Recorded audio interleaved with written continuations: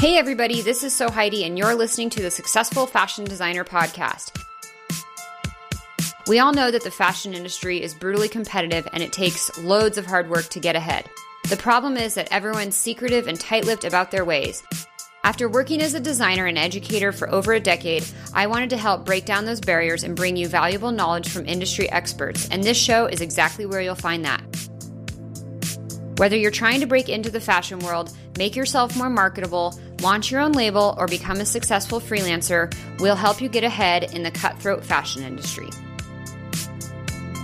Welcome to another episode of the Successful Fashion Designer Podcast, and today we have a really awesome guest. Her name is Lily Rice, and Lily has done a lot in her fashion career. She worked as an employee for many years, she ran her own very successful fashion brand, and now she is a freelancer. So if you're interested in any of these things, there is something to gain out of this interview. Now, we do wind up talking a little bit more extensively about her freelance career, but we get to that after we go through her employee and her experience with her own brand. So if you want the freelance stuff, sit tight because there's a lot of great value in here. Lily talks about, how she sort of kick-started things with her freelancing, how she used her knowledge and experience from working as an employee to working as the owner of her own fashion brand to leverage her experience and build her freelance career. She does almost all of her work exclusively remote, which is amazing, and she's gone through all the hurdles and she shares a lot of those with us in terms of negotiating and how to get new clients and how to make sure you get those remote opportunities, and how brands have been very open to working with her on that level. So I'm really excited to share this interview with you today.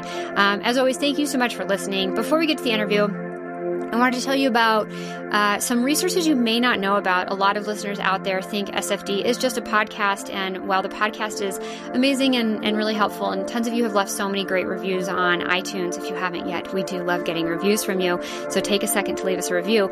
But beyond that, I want to let you know that SFD is a lot more than just this podcast that you hear on Mondays. We do tons of templates, tutorials, and free ebooks on things like landing your dream fashion job, fashion portfolios, freelancing, how to use Illustrator for fashion, tech packs, and so much more. And I know that tons of you can benefit from this content, but you just don't know that it's out there. So it's my fault, and I'm sorry I didn't tell you about this sooner. So here's what I did. I put together my best free content just for you as a podcast listener to help you get ahead in your fashion career. And I would love to get that to you right now. So take 30 seconds, hit pause on this episode, and go to soheidi.com/email for instant access to my best free stuff. Again, it's SewHeidi, SEWHEIDI.com/email, and you can get instant access to all of that. If Instagram is a little bit more your flavor, I do hang out a little bit there and share some of that content as well. I do my best to be in many places. So if you're more in tune to Instagram, definitely give me a follow there. It's, again, at SewHeidi, SEWHEIDI. So check me out. I'd love to connect with you there. If you want to access the show notes for links to anything we talked about today, you can scroll down wherever you're listening. And now let's jump into the interview. Welcome to the Successful Fashion Designer Podcast, Lily. Can you please start out by introducing yourself and letting everybody know a little bit about who you are and what you do in the fashion industry? Yeah, sure. Hi, Heidi. So I am Lily Rice. I am now a freelance sportswear designer. I have been working in the industry for around 10 years, and kind of always in the sportswear sector, but in various roles. So I've worked for large companies, I've owned my own brand, and as I said, I now do freelance, which means I work with big companies and like really small startups or even pre-startups sometimes. Ah, very cool. So where did everything get started for you? Did you go to fashion school, or what was the beginning of your journey in fashion like? Yeah, I always had like a really big interest in fashion. And it was really funny actually because originally when I was kind of applying for unis and stuff, like way back when, I was like, oh, I'm really into Matthew Williamson and Alice Temple. And I loved that kind of like embroidered look and all this kind of thing. And I went to Central St. Martin's. So I did a foundation in London in Central St. Martin's. And then I decided to join a fashion degree. And I did that for a year and it just really wasn't sitting with me. And I just I was doing well, but I just couldn't get it, couldn't get to grips. So I took a gap year and I went to Australia. And then when I came back, the school that was super local to my parents was running a sportswear course. And I'd always really been into sports. I played a lot of football or soccer. Congratulations on the World Cup, by the way. Yeah, I kind of hate you guys at the moment. And so, yeah, sportswear design was just a massive fit. And it was kind of one of those moments where, had it been a year earlier or a year later, it wouldn't have worked. And so I was able to transfer my credits and slot into the second year with those guys. And so I did a degree in performance sportswear design. So it's pretty specific. Yeah, it's super specific. And I want to get into that. We can chat about it a little bit more later. But so what happened after that? You graduated and got into the industry? Yeah, so I graduated, and while I was graduating, my course leaders had a friend who they had like links in Sri Lanka, and Sri Lanka is amazing for production. So they have some of the best factories out there. But obviously, this wasn't too far after the kind of tsunami, and they had a lot of civil unrest, and so they were really looking to make global links. And so they invited myself and a few of the other guys on the course who had like done really well in their areas to go across, because we were linked with a fashion course too. So there was like a swimwear designer, there was myself doing sports, and then there was a more fashion designer going across, and we worked in-house in the factories, which was crazy because wow. Yeah, I was like, I don't know, how old are you when you graduate? 21, 20? You're pretty something young. like that. Yeah. And I'd never been abroad like that, like to like a totally different country. Yeah. We literally had like schedules given to us and plane tickets, and we were over there. So that was my first factory experience. So yeah, 4 months working there, and we could basically design anything we wanted to go in Sri Lankan Fashion Week. But the idea was to show off the capabilities of the factory. So we worked super close with them, and then they produced the collections. And so this was almost like kind of like an internship through. It was through your school. Well, no, we were put together with it through the school, but no, it was completely separate. So it just happened to be, it was kind of strange. And I've we never were heard of anything like this. Yeah, I think it kind of just was something they were trying, like the factories really needed some fresh design ideas. Now I think it's different, but back then I don't think that education in fashion and stuff was the same as it was over here. And they really wanted us to kind of show. And the factory that I worked with produces a lot of stuff for Victoria's Secrets, for Nike. They do all the David Beckham sports stuff. I think now they do Ivy Park and all that kind of stuff too. So it's a big factory. So it was an amazing opportunity to kind of see how everything was made and how it worked and sampling. So that was my first kind of industry introduction. And then after that, I worked at Umbro, which at the time was owned by Nike, which I don't know how familiar you guys are over there with Umbro. I'm familiar with Umbro. It's a soccer brand, right? Or football for you guys, but yeah. Yeah. And so it has massive heritage in the UK, but at the time it had been owned by Nike. And so we were really lucky. We got to go across to Portland and work with the Nike guys and see the Nike labs. And yeah, we had a really good relationship with them. So it was a really interesting, because you were working for like a smaller company, UK based, but for a massive within Nike is huge. Yeah. And I stayed there a year. So not too long. Well, I stayed there a year, and I think it was long enough. I guess there's differing advice for graduates, right? But for me, it was kind of like I learned the way that it worked, but I always felt a passion for women's sportswear. And being a football brand in the UK, we didn't have a massive amount of women's design. So after about a year, I kind of felt it was the right time to leave, which turned out to be great because Nike sold them not too long afterwards. And how did you secure that opportunity? I know you had the amazing experience at the factory in Sri Lanka, which is fantastic, but I know sometimes getting your first real job out of school can be a challenge. It sounds like a pretty big job you got. Yeah, I think I've been really lucky, but also like a lot of things have been serendipitous. Like I interviewed while I was still at school for Umbro, and then kind of they were like, oh no, we've gone a different way. Went across to Sri Lanka, did all that. And then when I got back, they were like, oh, actually, we'd like to invite you back in. And then like people had moved in the structure, and then they decided to hire me. Okay. And I think there's something like we can almost kind of start to touch on this right now, but when you first introduced yourself to me and reached out to do the podcast, I noticed you brand yourself as the sportswear designer, and clearly that was what you said. You went into this very niche specialty in school, and I think that there's a lot of value in that. Like they probably looked at you like there's a ton of sort of broad scope spectrum designers, or like women's wear, or like men's, or whatever. But you were so niche that I imagine that even at that first job level had some value in securing you that opportunity. Yeah, I mean, my final collection as a student was women's football design. So I Very think, specific. Yeah. yeah, you're always kind of gearing your way. And I think it's really hard to find your way as a student, to work out, because like you say, the industry is so vast and there's so much you want to do.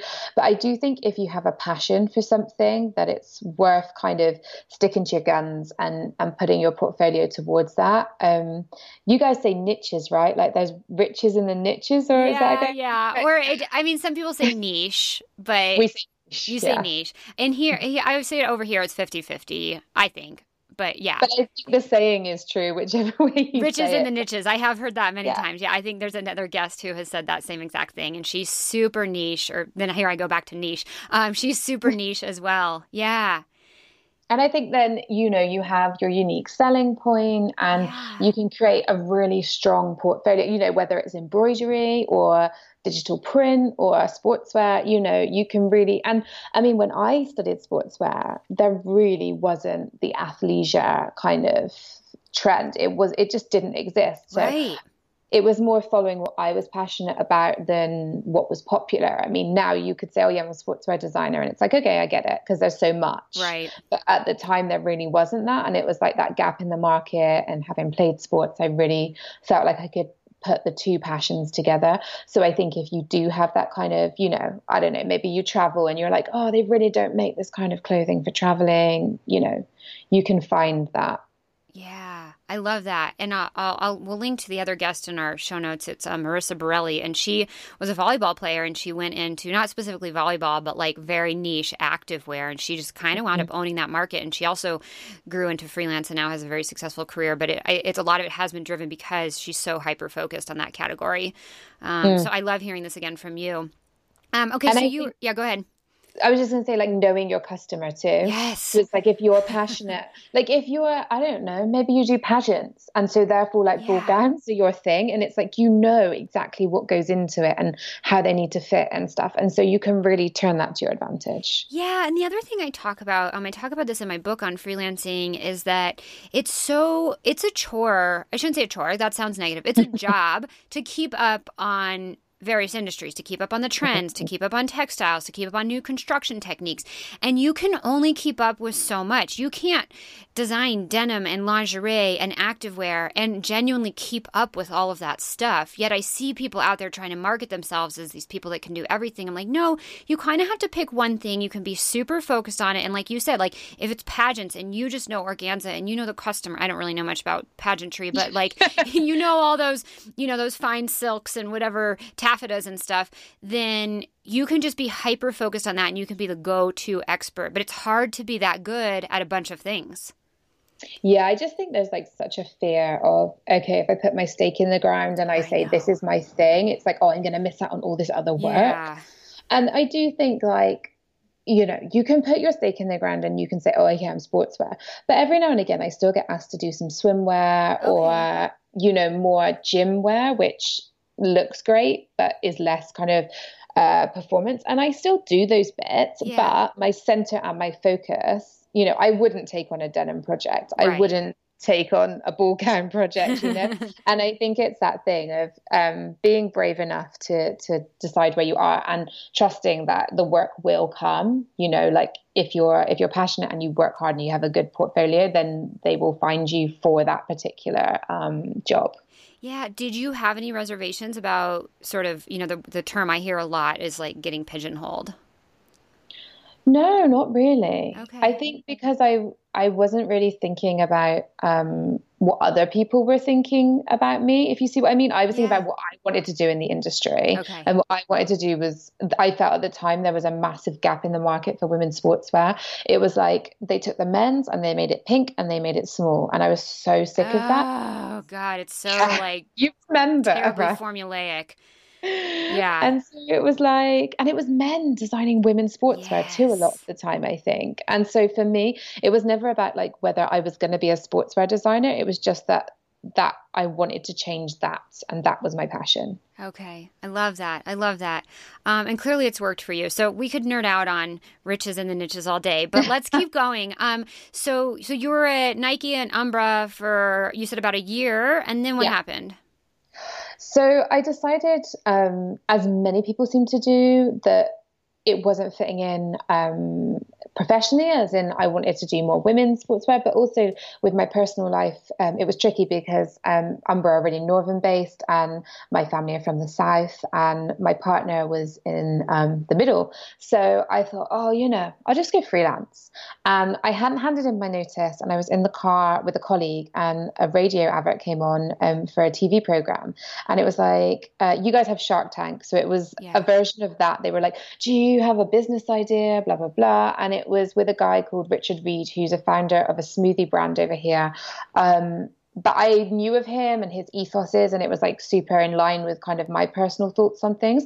And so I went home that night and I applied for the TV show. And I was just like, What? yeah, I know.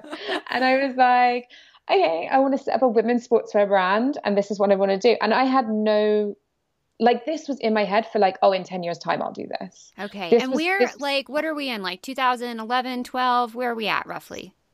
2000, early 2012, I think. Okay. Okay. 'Cause we Just to get a filmed it. rough gauge. Yeah, we Okay. filmed the show 2012. Okay. So you So got on the show. I got on the show. Yeah.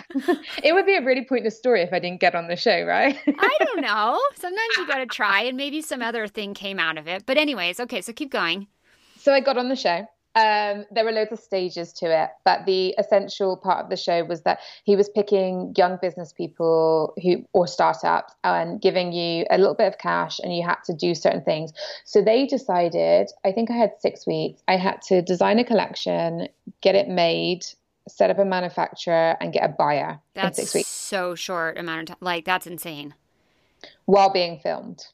Okay. So what was that like? It was pretty strict. Oh, and I had to write a business plan, which I'd never done. Okay. Because you went to fashion school. You didn't go to business school. Like, I wasn't sat at home doing business plans in the evening at fashion school. What a shame.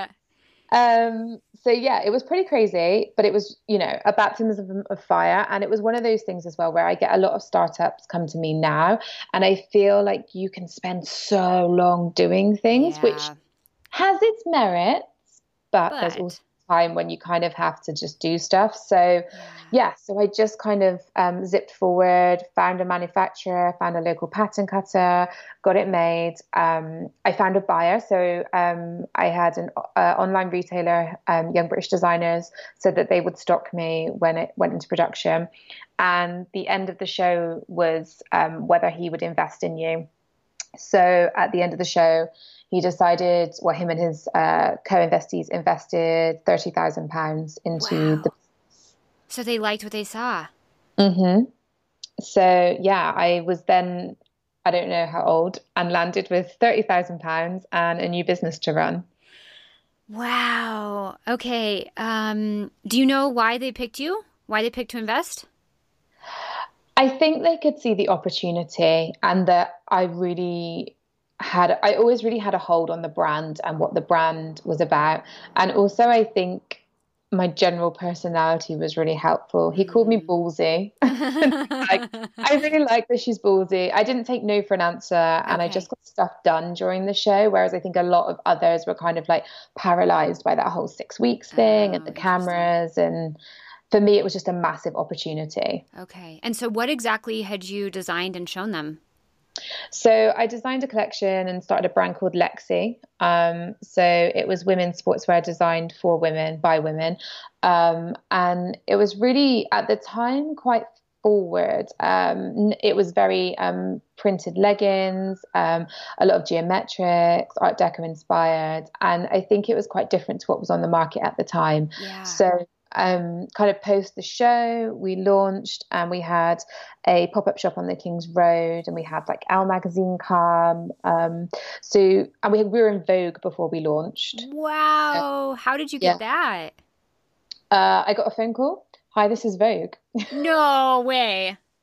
Yeah, I had an email, and then they were like, yeah, hi, this is Vogue. We want to put some of your stuff in the thing, which is hilarious because what a lot of people don't realize as well is like when Vogue calls you, they just go, yeah, we want to put your stuff in the magazine. Can you drop it there by tomorrow? It's like and you they need it immediately. Yeah. Yeah, you just drop everything and get on a train, and then you go to the back door of Vogue House and like you're like, this is no Devil Wears Prada moment. It's like a really unimpressed porter who's sat behind a desk in like a postal depot, and you're like, hi, I've brought my thing. Oh my God, it's so exciting. And a Vogue. And then the guy goes, he does not care. Yeah. Yeah. No. And had the show aired by this time? I don't think so. Okay, no. So who knows even how I don't know. Found out about you? I have no idea. Okay. Maybe because we had the website kind of up and going and stuff. So yeah, we were in Vogue really early. Okay. I was just really lucky as well with PR, and I quickly worked out the way that social media worked. So tracking down the journalists and following them, and because it was my company and it was my passion, I could find common ground with the journalists. So I wouldn't just like, I see so many people on social media just like banging on a door like, hey, you're cute, wear our clothes. And it's like, no one's going to buy that. Like, that's not how social media works. So it was more like I would find the journalist for the, say the exercise page in Elle, and I would follow her, and she would write like, oh, I've done this class. And I'd be like, oh, I've done that class. It's amazing. And kind of build that relationship. And then eventually she'd say like, oh, I'm going on holiday to try this spin class. And I'd be like, you know what? You should take some of our clothes. And then they'd be like, oh, I would love to do that. Can you send them to me? Like really creating a genuine connection and then hitting them right at a point that's strategic. You're like, oh, okay, take this to the spin class. You're not just shoving in their face all the time. Exactly. And through that, we were really lucky, and we got in like all the main publications pretty quickly without a PR company, which, you know, was great. So then I ran the brand for 3 years. And how did that go? It went really well in terms of I'm trying to think now. Well, we must have done around 4 collections. We had international stockists. We were stocked. I'm trying to think impressive places we were stocked, and now my brain is like. So you were selling wholesale. Did you do any direct to consumer? Yes, we sold online. Oh, you did? We sold online, and we did pop-up shops in tube stations in London. So we had Old Street. We had a big pop-up shop there, and we had exercise classes. We had we sold on Oxford Street in House of Fraser. We had a pop-up shop in House of Fraser on Oxford Street for like a month. And then we got extra funding. So we were the first brand to have funding from Richard Branson's. Wow. So I got to meet Richard Branson, which was really cool. Yeah, a little more glamorous than the Vogue moment. Yeah, this is the thing. So there were heaps of glamorous moments. I went to 10 Downing Street to talk about commerce. We had amazing moments, but the bottom line is, it wasn't massively profitable because, I was going to put you on the spot and ask, were you able to make it profitable? No, because I went to fashion school, not business school, right? Yeah. And it's a long-term game. Like, you don't really become profitable in a few years in a fashion brand. Sometimes it can take upwards of 5+ years. Exactly. And this was come year 3, we were selling. But I would come year 3, I needed to take on more investment was the key. Okay. I needed a big investment to push us over that line, because there comes a point where we were selling really well, but it was still costing us loads because in real terms, we were still on small quantities. And I just had a baby, and we wanted to move away from London because we were living on the outskirts of London. And I just decided, you know what? I've got freelance opportunities. This is going to work for me. And I closed the brand. Like, it sounds like you just kind of made the decision pretty quickly. Yeah. I mean, I think when you run your own brand and it's just you're doing every role, and that's super stressful. It's 100%, like 100% of the time, you know, like your everything. So I was PR, I was design, I was social media, I was packing, I was Accounting, everything. Yeah. yes, Yeah. exactly. All the shitty jobs too. Yeah, yeah. And this is what I think, when I approached the podcast, it was like, there's so much you don't realize. Like Yeah. design becomes such a small part of it. And I still loved it. But I think when your personal life shifts, and your opportunities shift too. For me, it was like, you know what, this is no longer the right thing to do at this time. And also, I learn now, so many entrepreneurs that become massively successful have had previous businesses that they then closed. Yeah. So You never like see the full, it's like the iceberg effect. You only see what's on the surface. You don't see like the 20 years that came before that like built the foundation. completely. Yeah. And so that's why I decided as well to close and not sell, because I was like, I still own everything and I still am, that brand is still me. Yeah. So if in 20 years I'm like, you know what, I want to do it again, then it's there for me to do. So when you said you left Nike, you specifically said I left Nike to go freelance, and then on a whim, you like heard this ad on the radio, you applied for this show, you got on, and then it turned into this like 3-year adventure of you running your fashion brand. Was that really like the only reason you didn't go freelance? Was like that was the whole change in trajectory? Was like hearing this ad and then going on this show? Yeah, completely. Okay. But I think too, I was naive and I thought, oh, I'll quit my job and I'll go freelance and that'll be fine. And actually, had I done that, probably wouldn't have been fine. Whereas having run Lexi and having had all the factory experience and the startup experience and the exposure, when I did then go freelance, my first year of freelance was just phenomenal because I had, awards to back it up. Whereas had I done that just as a graduate with one small position behind me, maybe it wouldn't have gone so well for me. Yeah, it's something like I get a lot of people asking and emailing me about, I've just graduated, I want to go freelance, and I'm very hesitant to, I've known people that have done it and they can make it work, but it's the very rare person. I think you need to have that background, that experience, the brand names, in your position, the awards, to kind of back yourself up and not only like legitimize yourself, but also just the pure knowledge of it. Yeah, I mean, I would agree with that. I lecture sometimes too now, and while the students are amazingly talented, and I love to do it because I learn so much from them and their perspectives, they 100% lack the industry knowledge, which is no fault of their own. You just have to get it. Yeah. And it's like, obviously I follow you and your stuff comes through social media at me and it'll be like, how long does it take you to do a tech pack? And I'm like, yes, Heidi. Yes, you are so, because it's no good if it takes you 3 hours to do a tech pack. Or like a week. I mean, I've heard some rough numbers. I'm like, what? No, you cannot spend a week on one tech pack. You got to bust out like 5 or 7 a day. And also, what are your tech packs looking like? I mean, they have to be industry standard. It's no good saying you're a freelancer and then, not knowing what an industry standard tech pack looks like. Yeah. So I think working in industry, employed under someone else is a really great idea. And also it gives you fire. I think, some people suit that. I have so many friends who work in industry and they love it. They love it's never 9 to 5, but they love the 9 to 5 style. 7 to 10, but yeah. The camaraderie, the idea that they, have a paycheck, et cetera, et cetera. Whereas I thrive, I guess, more on the up and down of freelance, the newness, the different clients. And so I think working in industry for at least a little bit gives you a sense of who you are. Yeah. So, okay, so then you shut down Lexi, your sportswear brand, and you, after running for 3 years, and you decided to go right into freelancing. You said your first year was phenomenal. Tell us a little bit about how that went and how you got some of those first clients and what that really looked like.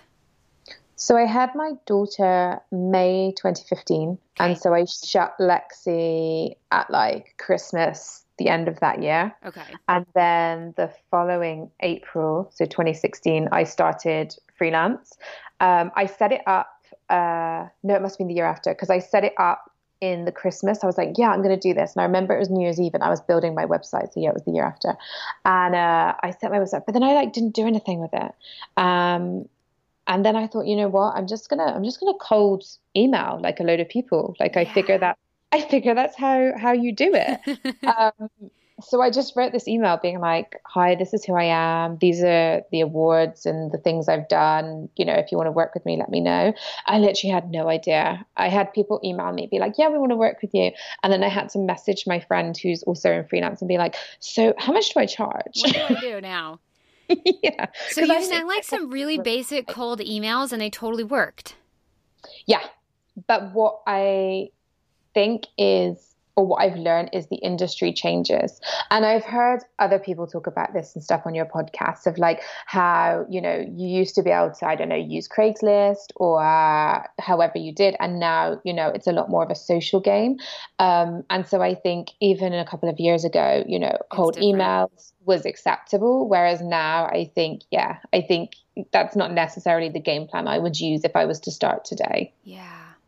Okay, so you sent those and you kind of validated yourself with some awards and you were maybe it sounds like a soft CTA, like if you want to work with me, like let me know. Nothing like aggressive.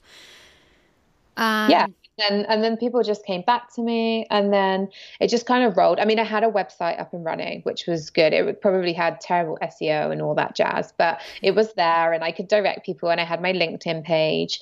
And then I had a few gigs through word of mouth. And so yeah, the first year went really well. And then my second year was so quiet. oh, interesting. What happened? Well, you know, like I said, I have a few friends in freelance and it was quiet for them too. I still had work, but so much more quiet. And what I think happens in industry quite a lot is, you know, they hire staff and they work in-house and then for whatever reason it doesn't work out and then they leave and then they want a freelancer. So then you work and then you do well and they love it. But then in the meantime, they're hiring someone else.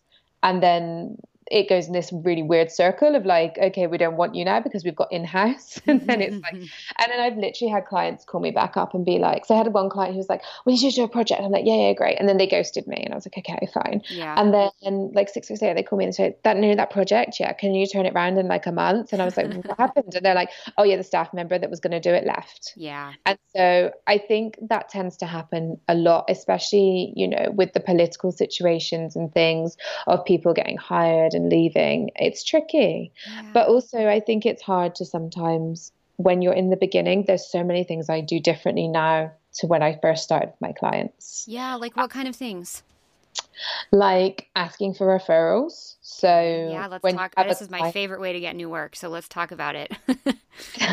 like I just finished up with a client and this was something that it was for an athlete. So I kind of knew it was a one-time gig rather than a continuing thing. And he was like, yeah, you know, thanks for working with us, blah, blah, blah. And I said, you know, I know you're really busy, but when you get chance, if you could put anything on email for me to say how it was working with me, that'd be great. And just having those quotes that you can then put on your social media or put on your website to say, you know, this person said this about working with me Yeah. as a reference and you can go back to them. I feel always gives people like a really strong sense of who you are and how you worked with someone, especially if the person giving the referral is identifiable or reachable, then they can be like, oh, I can trust you. Because the web's like when you look at Upwork and Freelancer and stuff, the web's full of so-called freelancers. You Yeah. know, Yeah. how do you pick one? So having like really good references, I think, is amazing. Or just straight up saying to them, now we finished this project. Obviously, I'm going to have some time in my diary. So if you want to refer me to anyone, that'd be great. Yeah. And it can take some courage and confidence though to get comfortable asking those questions. Like I know people who struggle asking for the testimonials and the feedback. Like they just and it's something I've done for a long time. So maybe I think I've gotten a little bit in tune with it and not numb to the process, but like it just doesn't faze me anymore. But I think when you're first doing that, it's like really hard to ask for that. It's really hard to ask them to refer you to someone else. You're almost like, am I being an imposition or am I asking them to do too much work? Or I don't know if you felt any of those things, but it can be uncomfortable at first. When I first started, something I did a lot of was setting up templates on my laptop. So I have like a quote template, an invoice template, but also like setting up things like asking for referrals. So you can like practice like how you want to ask for it before you do it, and then kind of get your tone right, if you know what I mean, on a Pages Yeah. document, and then you can just copy and paste it. So you don't even have to So think about it. Yep. yeah, exactly. And then you don't even have to face it because you just go into that document, copy, paste, send. You don't Yeah. even have to think about Yeah. what you're asking. I love that. I love that. Quick interruption in this episode to let you know that if you're enjoying this conversation, I have tons more resources and advice for you on freelancing. I am running a program starting in January of 2020 called Successful Fashion Freelancer, and you can get on the waitlist to hear more about that program when it opens. And you can also get my ultimate guide to being a freelance fashion designer, absolutely free. Just go to sewheidi.com/freelance. It's SEWHEIDI.com/freelance. I will send you all the details on the program when it opens, as well as the free ultimate guide. And if you miss the January 2020 window, you can still go to that webpage and sign up, and I will let you know the next time that program opens. All right, now let's jump back to the conversation. Okay, so what else did you learn that first year that you would do differently now? A lot of basics of, timekeeping. So using a timekeeping app to kind of, even if you're not billing the client, like if you've already set a set amount to them, right. But it's great for you to see how long you're taking with things because it can be so different to what you think. Right. Like in your head, you think things don't take very long. No. And you think, I'll just get this done and it'll be like 2 days and blah, blah, blah. And 6 days later, you're still there. Yeah. And working out as well, like for me, I'm a fairly quick worker, but my issue tends to come from waiting for feedback from clients. Mm-hmm. So that can be a really tricky skill to learn, like how to deal with your diary when you're like juggling clients and waiting for feedback. And they all always give feedback on the same day. I don't know. And you have like 100 changes to make at once. Yeah. And I'm like, how do you guys know that you're all emailing on the same day?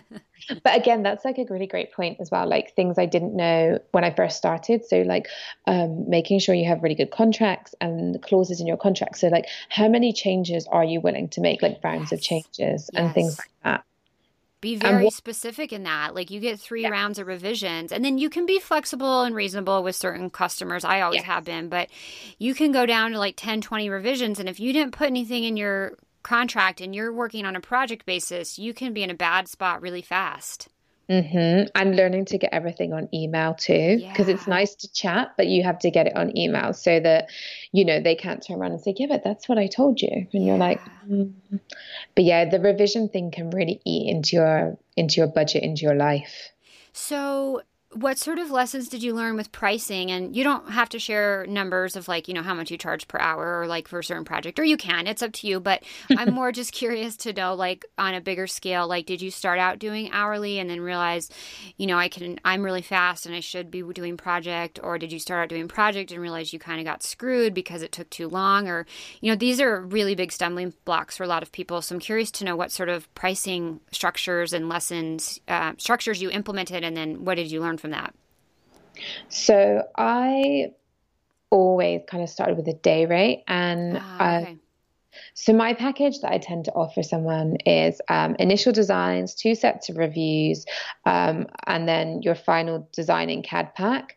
And I kind of bill for like a day and a half for that. So I just use that as kind of a set gauge, but you kind of need to change it per client sometimes too. Like this is the thing, it's a really tricky industry because personally, I always feel that we should be more transparent with our charges, because I feel like by not doing that, we give the power to the clients, because it's like they can play you off with pricing and stuff really easily and say, well, I can get it cheaper. And you kind of never know because you don't know what the next freelancer is charging. Yeah. So I have like a little network, which is like a really cool idea. Like if you have friends who are freelancers or ex-colleagues, to just say like, hey, like, do you guys want to kind of link up on WhatsApp or whatever?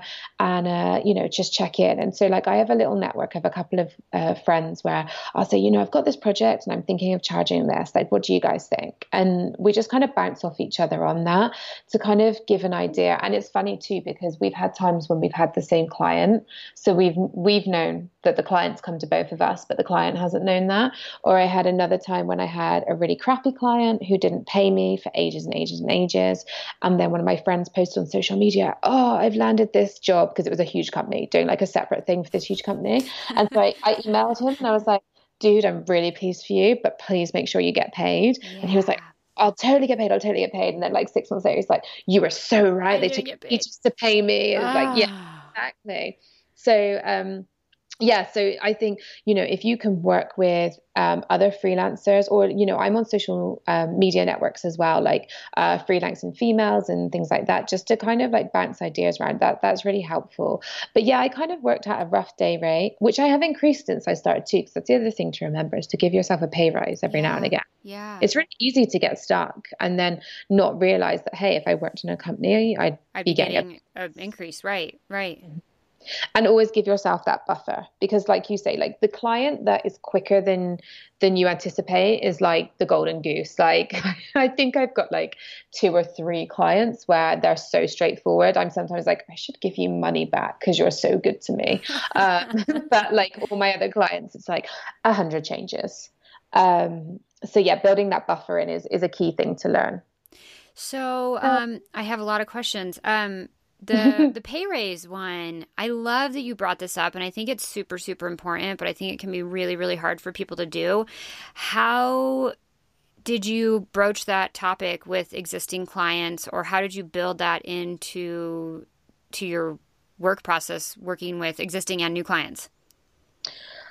We were talking, how do you do things that you're afraid to do, and how do you say stuff you don't want to say? I think for me, business is business, especially as a woman. I think you need to be tough and just Ballsy. Say things sometimes. Yeah, well, guys would, right? Like guys will say stuff sometimes. I know. We're sat there like going, and it's like, no, just say it. So I think if you're increasing your prices, if that's what you've decided to do, just send an email out to all your existing clients and say, from such and such a day, we've decided to increase our prices to reflect the current economy. We've not done a price increase since blah, blah, blah. And we hope that you can respect this and that this reflects the quality of our work. And we look forward to continuing to work with you. And just be like straight up, like, anyone else would do that. Yeah. And you did that. And how did it go over with the existing clients? Yeah, I mean, fine. I think because we're freelancing, or at least with how I price, like everything tends to be on a project price. Like I've heard other freelancers who like really break everything down, and I think it depends what kind of area you work in. But for me, working in garment design and sportswear design, it's kind of like, okay, this is my set price for the project, So it kind of was just eaten in like by the project. It wasn't like, oh, here's your previous project price and now it's this. Because my clients, will come back and one season it's, a 30-piece collection, and the next season it'll be a 48-piece collection. So it's never like the same thing exactly. Right. So it kind and you of charge like, per piece per. Mm-hmm. Okay, gotcha. But I don't like break it down for them, Right. unless they particularly like I only ever really get like startups who are doing like, can I have a 4-piece collection? And I'm like, okay, it's this much per piece. Yeah. But for kind of like a bigger brand, it's generally like, okay, this is my fee. So it's less of an issue. And also sometimes I think we're so much more conscious of it than they are. Like, they're not paying you maternity allowance. They're not paying your sickness pay. You have to deliver the goods that you've promised. So the fact that you're charging this amount is how much it is.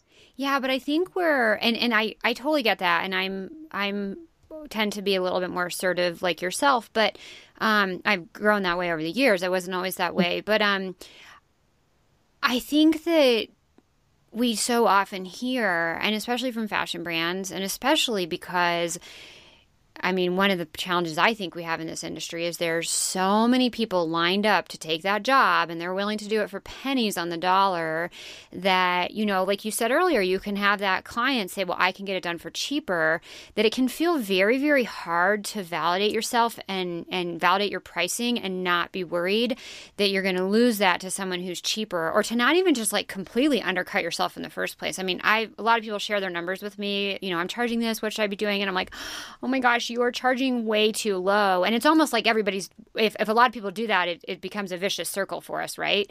I know people who are exceptional workers and they still charge really, really low, or it takes them like 5 years to like really get to a rate that's like, okay, now you're in a space that I feel is more warranted for your work ethic. But have you ever had to deal with, the brands going, well, it's just too expensive, we can get it cheaper, and having that really affect your bottom line in terms of like, I need the work, I need the money, or I don't know, I just feel like a lot of people get stuck in that situation. I think you're always going to be at risk of being undercut. You could charge $5 for a design, and there'll Yeah. still be someone that will say, "I'll do it for free." Yeah. And I'm like, "Okay, you do it for free." And then when they F it up, you come back to me and I'll fix it for you, and then you can pay me my rate. Yeah. This is the thing. You get what you pay for. Yes. So Yeah. they're not paying for the design. They're paying for my knowledge. They're paying for my expertise.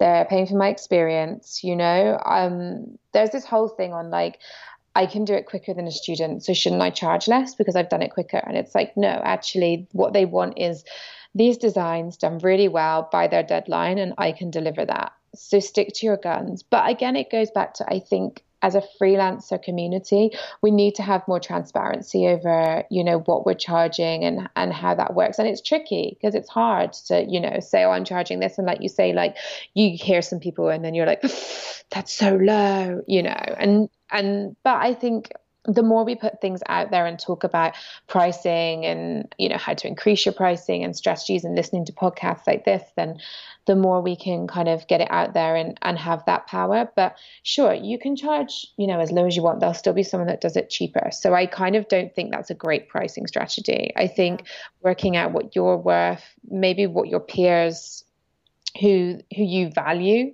are charging, or even working out, what you need to survive on, so that you can kind of backdate it is the way forward. I mean, like I said, the first year I did phenomenally well on freelance. The second year it was quieter, and so then obviously that eats into your bottom line. And I'm lucky that I'm married, so I'm in the position where I can kind of work that out. But sure, it can be really tricky, and that's when it's kind of working out if freelance is the right gig for you, because you're not assured a steady income. And one of the things I'm still learning is like how to take your year's salary, so say as a freelancer, and make it spread out as a salary. Because it's tricky, right? You get a big project in and you're like, oh, I got all this cash.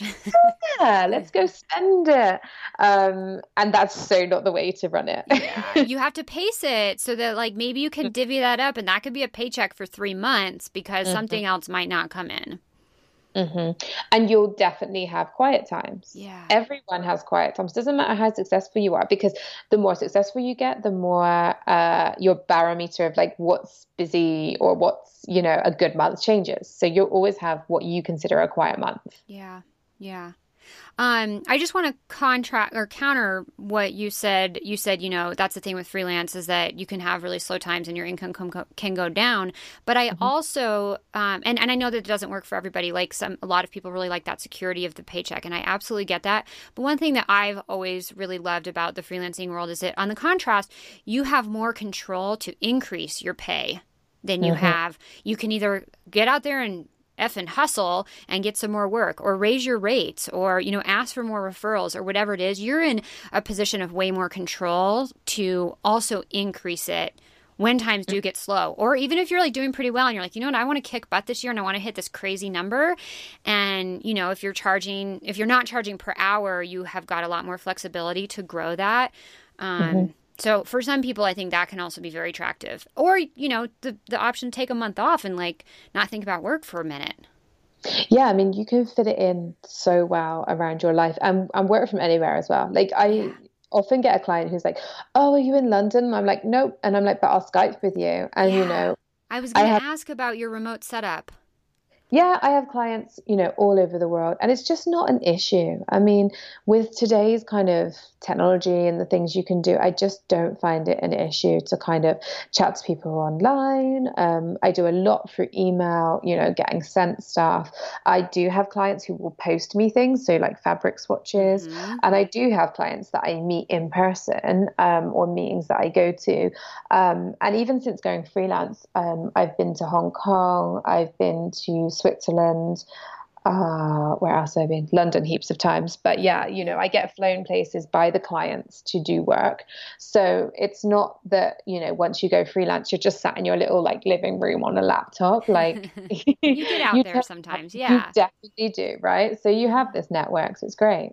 And have the majority of your clients continued to come through word of mouth and asking for referrals?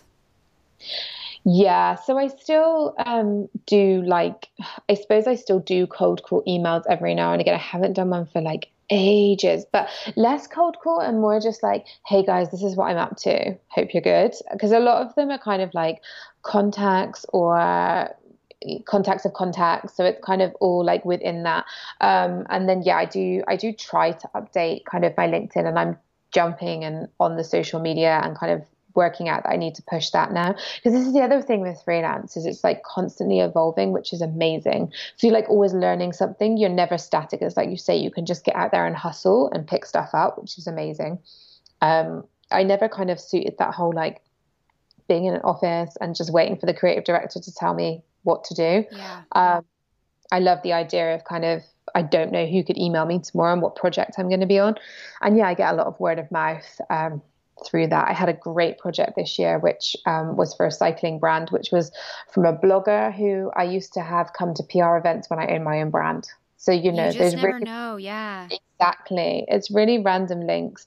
And a lot of my ex-colleagues now are all different brands. So, the people you work with today can really become your freelance network too.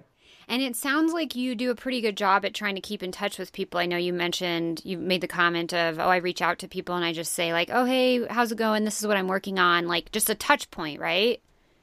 Yeah, and I think it's showing interest as well in other people. Like I'm not always just like, oh, hey, this is what I'm doing, but like, Hmm. on LinkedIn, I'm really trying to push myself to be like, get off Facebook and get on LinkedIn because, like Facebook is great for your friends, but LinkedIn, you can find like you can check out what everyone's doing and just kind of commenting on stuff because I think sometimes it twigs people's brains and they're like, oh yeah, that project, that's the person we need, you Totally. know? So Yes. I think it's important even, but to be genuine too, Yeah. don't just comment. Like I hate when you get those comments, they're like, great job. And you're like, you Like didn't give look me at something that's specific and like really be genuine about it. Like hmm pretend this is your best friend's post and you're commenting. You wouldn't just give her, it's like those generic auto comments that you get on Instagram. Drive me crazy. It's like engage, right? Yeah, like Engage. genuine engagement. Yeah. So I Yeah. think that's really important. And it's part of your job as a freelancer. Yeah, it is to maintain those relationships and that sort of, I say network, it's kind of can be looked at as like a gross word, but like those relationships and those friendships and just keep in touch with people. It's true. I kind of view it as like all the meetings you get to skip out on because you're not in an office. You still have to do You that make kind up for it with this. of that exactly. But you Oh, I can love that. I've you never can thought of it that way. Yeah. it's true though, It's right? totally Because true now that you say it. Yeah. you're not doing that kind of meeting Sandra from the other shoe department or whatever, but you can do it online now or, Yeah. going to events and stuff like that. Yeah. So you mentioned social media. Is there a specific, maybe it's not Facebook. Is it Instagram? Where are you thinking about putting a little bit of energy?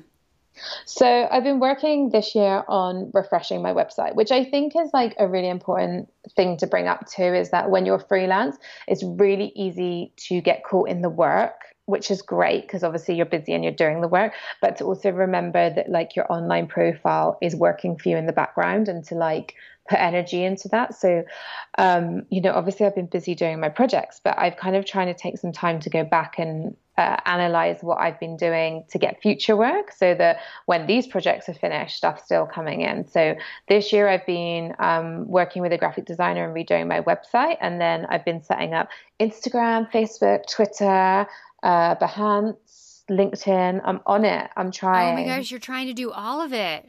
Mm, Doesn't that feel overwhelming? yes, very. Okay. Totally does. It totally does. And I've come to the agreement with myself that it's like, okay, you're not going to post every day. Like when I had my own brand, because I ran all of that with my own brand, Yeah. I was like, every day it had to be something. Whereas with this, I'm like, okay, quality content over like all the time, because I just don't think it's, I'm one person. I can't post all the time, but I think it's great to have your voice out there for different people to see, especially stuff like Instagram where it's visual. I mean, Twitter's great for engaging in the conversation, but I feel like as a designer, Instagram for me is a really useful tool to show what I'm looking at, what I'm working on, what I'm seeing. Yeah. Yeah, that's awesome. I'd be curious to check in with you maybe in a year and see like how that's panned out for you because I think it's something that a lot of people talk about. Oh, I need to do all this social media. And I think that there's a time and a place to do it, but I also think it can become really overwhelming. So, you're obviously very, It's very time consuming. Yeah.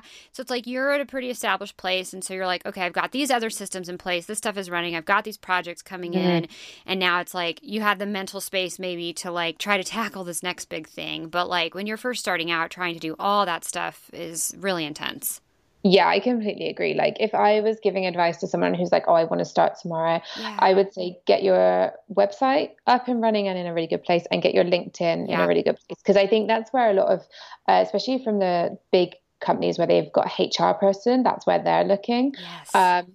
And also like your website really works for you. Like if someone says to me, oh, do you have a portfolio? I'm like, okay, here's my website portfolio. Yeah, because I think I used to do the PDF thing and I will do it again just so I've got one because some old school people are like, oh, I need a PDF, but your website can work so much harder for you. And so I think that's the key. And then with all the social stuff, like you're saying, it comes later, I think, you know, when you've established, like I was saying, I've got my templates for my quotes and my invoices and my responses, so I can breathe in that sense. Right. And I just focus on the work.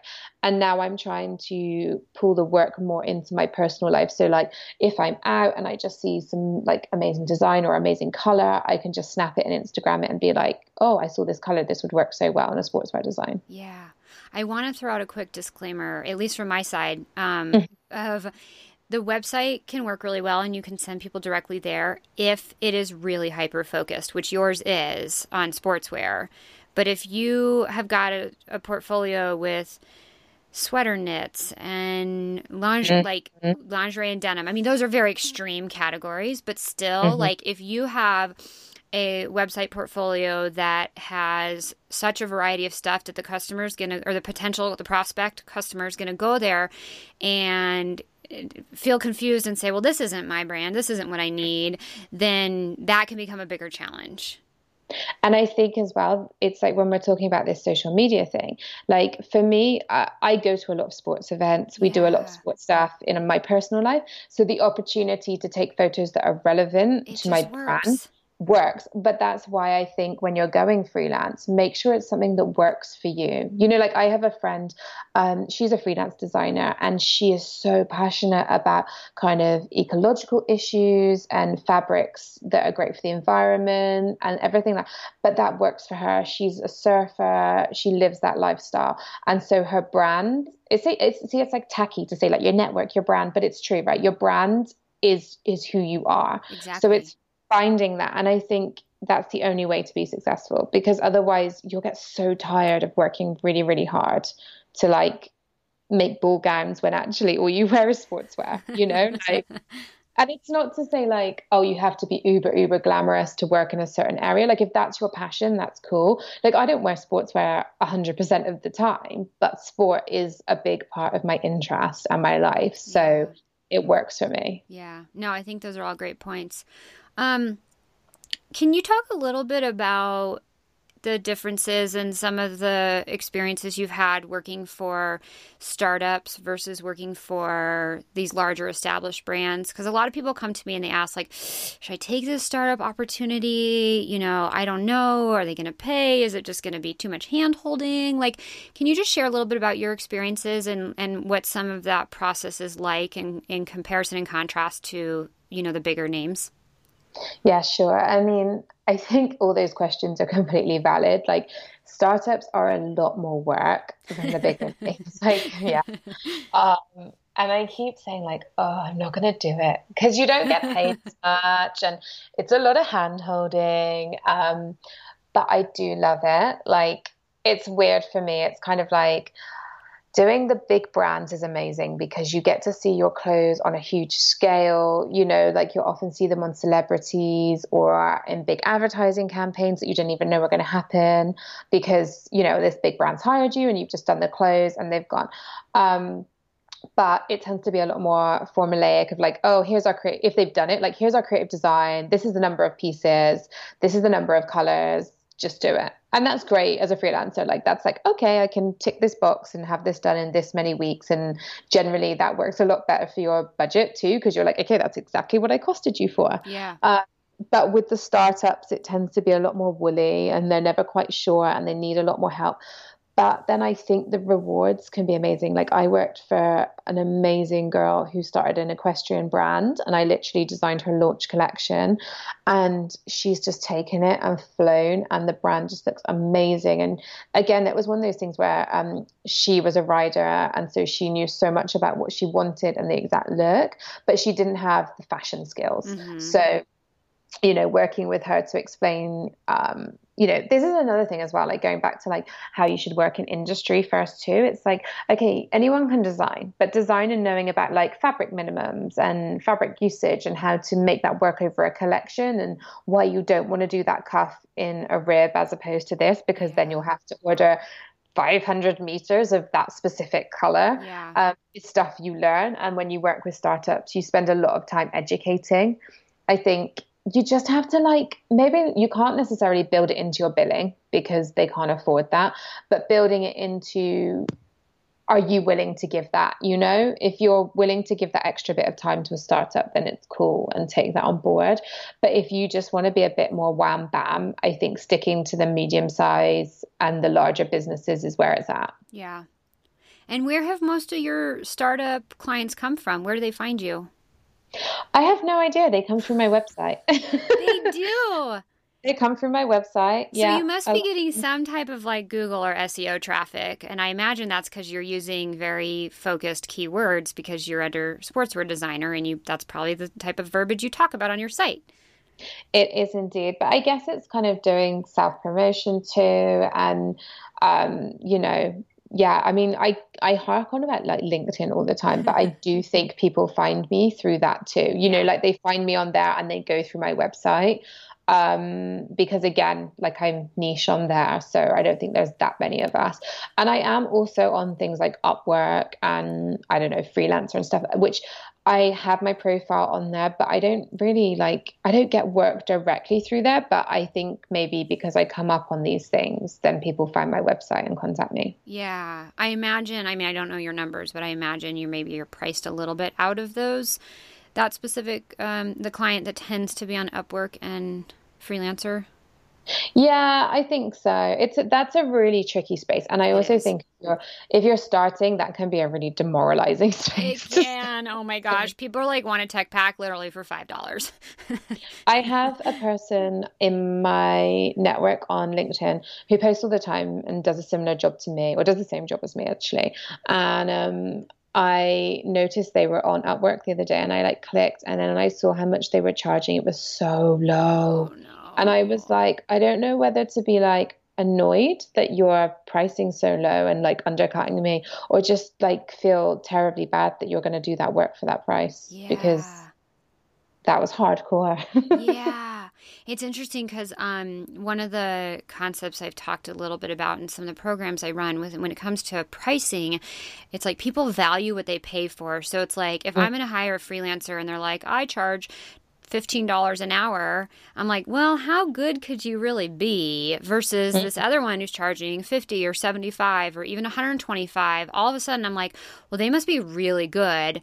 And it's just a psychological perception, but you can actually be doing yourself a huge disservice by, even if you're amazing, by charging, and maybe 15 is extreme, but there are people that do charge that, but by charging too low, because the client is going to perceive that maybe you're not that great.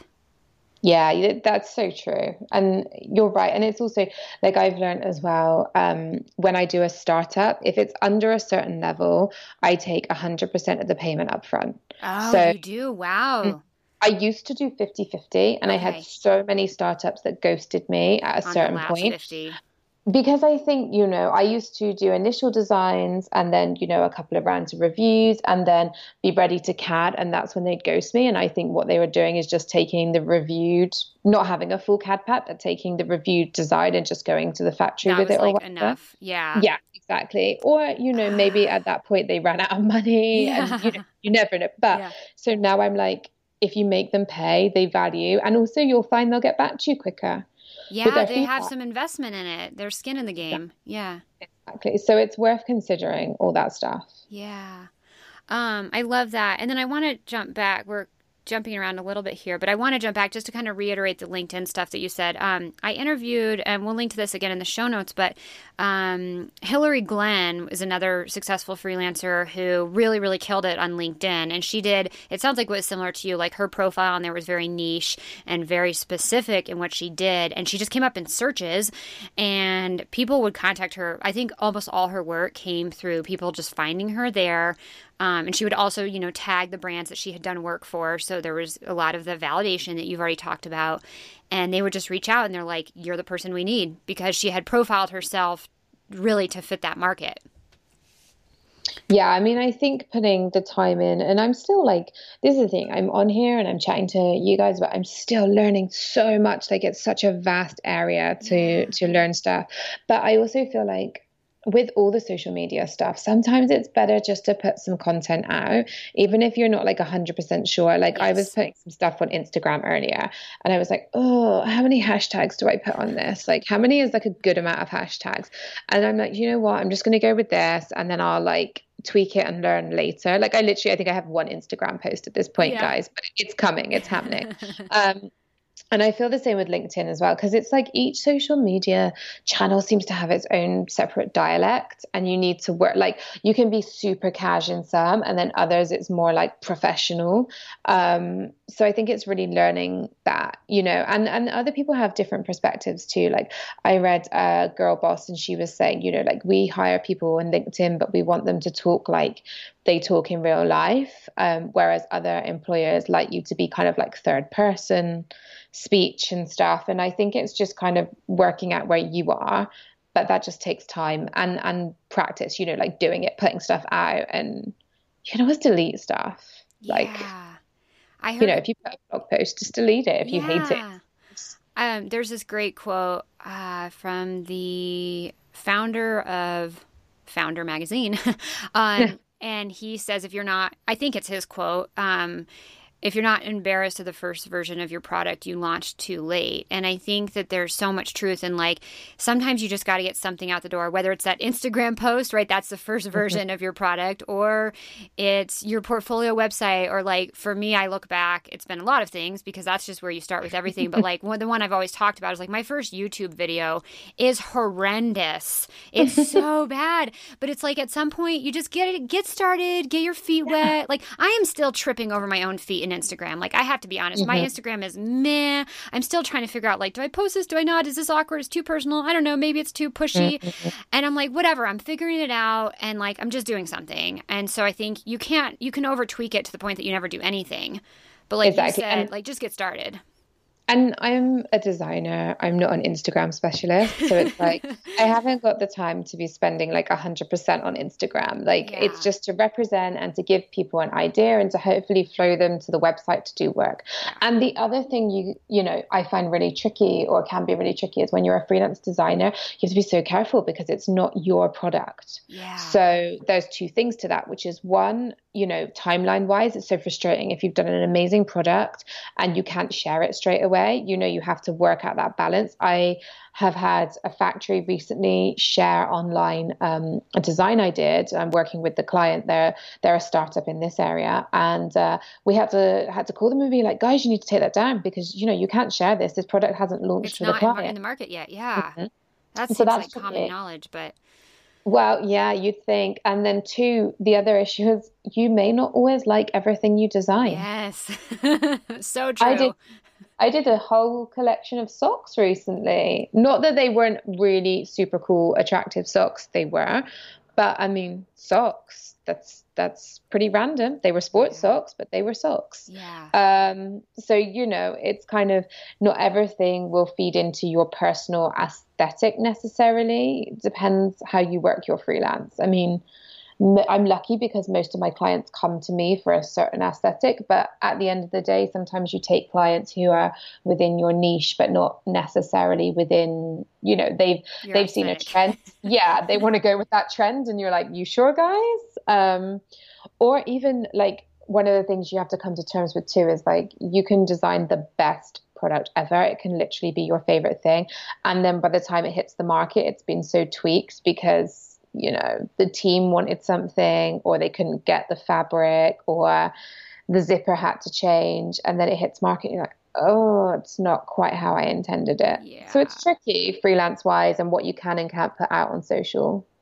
Yeah, but you figure it out. And like you said, you know, sometimes if you're living that lifestyle, which you're living the sportswear lifestyle, to, you know, you said not full time, which is fine. You're not wearing sportswear every day, but like you're wearing it enough and you're doing activities that you can incorporate a lot of that stuff into your content, which I actually think is really valuable because sometimes they want to know you as a person. And that's even more validating that like you're engaged in this, which means you know the market that much better, which means you can do that much better of a job for them. Yeah, and I think as a freelancer, that's what they're hiring. They're hiring you. And there's always that line between personal and professional. But I think as a freelancer, it blurs more than as a normal employee, which I think has its benefits. You know, it's great. You can have a voice and make a stand with the voice. Yeah, I love that. Lily, so many amazing insights and tips, and I've really enjoyed our conversation today. Thank you for sharing so much valuable information with everyone and your story and your journey. It's been really fun. It sounds like you've gone through so many different things. I'd love to end with two last things. One is, where can people find you and connect with you online or LinkedIn, or where's the best place? So the easiest place is my website, which is thesportsweardesigner.com. And then all my socials will be running off of that soon. But I'm also on LinkedIn, so I'm Lily Rice. And yeah, I'm just trying to join everything. So, and everyone that's listening would be great because I need all the tips too. So throw those back at me. Yeah, it's a two-way conversation here. Exactly. And it's, you know, especially when you've got startups or, I mean, amazing to hear from people who've been doing it a long time, but when people are starting up, it's just fresh ideas are amazing. I love to hear it. Yeah, awesome. Well, thank you. And we'll link to all that in the show notes. And then I would love to end the interview with the question we ask everybody at the end of the show. And that is, what is one thing people never ask you about working in fashion that you wish they would? You know, I listened to your podcast, so I knew you were going to ask that, and I still don't have a good answer. I think the things people always ask me are like, oh, do you work in your pajamas? Which I don't. I'm really regimented and get up. People don't ask me like, oh, what's the coolest thing that you've done? I don't know why. I'm like, my job's really cool, and no one ever asks me what's the coolest bit you've done. I recently designed for world champion boxer Katie Taylor, and I want to be like, hey guys, I did this, and you can't brag about it. So I just bragged about it on your podcast. That's so cool. Well, I'm glad you just answered the question, because I was then going to come right back with what's the coolest thing. But wow, world champion boxing, how fun. But people don't ask me that. They just want to know if I work in my pajamas. That's perverse. That's kind of weird. Boring. It's perverse. It's like a weird thing from people that work in an office who secretly want to work in their pajamas, I reckon. Well, I think there's this stereotype picture of what's the freelancer's lifestyle, right? And I think it can lean towards that. It's either that or fashion runway. I never get that right. Project runway. Mode with loads of fabric. Yeah. Right. And you're like, actually, it's neither of those things. Yeah, exactly. Actually, it's my computer. Although I went to the opticians today and she's like, what's your occupation? I'm like, sportswear designer. She's like, do you wear goggles for that? I was like, no, I'm at a computer. I don't know what she thought I did. Oh, okay. Goggles, protective goggles, not like glasses. Goggles. I was like, you guys call them goggles? I thought you called them glasses. No. Oh my gosh, protective goggles. So that was new to me. That was a question I hadn't been asked yet. That's a funny one. Do you wear goggles for that? No, I'm at my computer. Everything's pretty safe. Yeah, so far. I'll let you guys know if it changes. If things start flying in your eyes. Exactly. Cutthroat freelance world. Yeah. Protective goggles. Awesome. Well, thank you so much, Lily, and congrats on your career success and trajectory. It sounds like you're on an amazing path, and it's really, really cool to hear everything that you have accomplished and that you have going on. Amazing to speak to you. Thank you so much. Thank you so much for being here and listening to this episode of the Successful Fashion Designer Podcast. A big shout out to my husband, Mark, who handles all the tech and editing behind the scenes and makes the show possible, as well as my right-hand woman, Tara, who does so much that you guys don't see. She helps tremendously with the podcast. She makes sure they get published and out to you and into your ears on Mondays. So a big shout out to her, who handles a lot of the logistics and coordinates the scheduling of the guests. I really appreciate you and would not be here without you. So thank you so much for that. As always, again, thank you to you for listening. I appreciate each and every one of you. We do love those 5-star reviews on iTunes. So if we are worthy of that, if you love what you're hearing on this podcast, please take a second to give us a review and a shout on iTunes. It really does help the show grow. As always, a quick reminder that SFD is way more than just a podcast. To get access to my best free resources to help you get ahead in the fashion industry, head on over to sewheidi.com/email, SEWHEIDI.com/email, or give me a follow on Instagram. I would love to connect with you there. You can find me at sewheidi. As always, if you want to learn more about any of the resources mentioned in this episode, check out the show notes by scrolling down wherever you're listening. Thanks so much, and I'll talk to you in the next episode of the Successful Fashion Designer Podcast.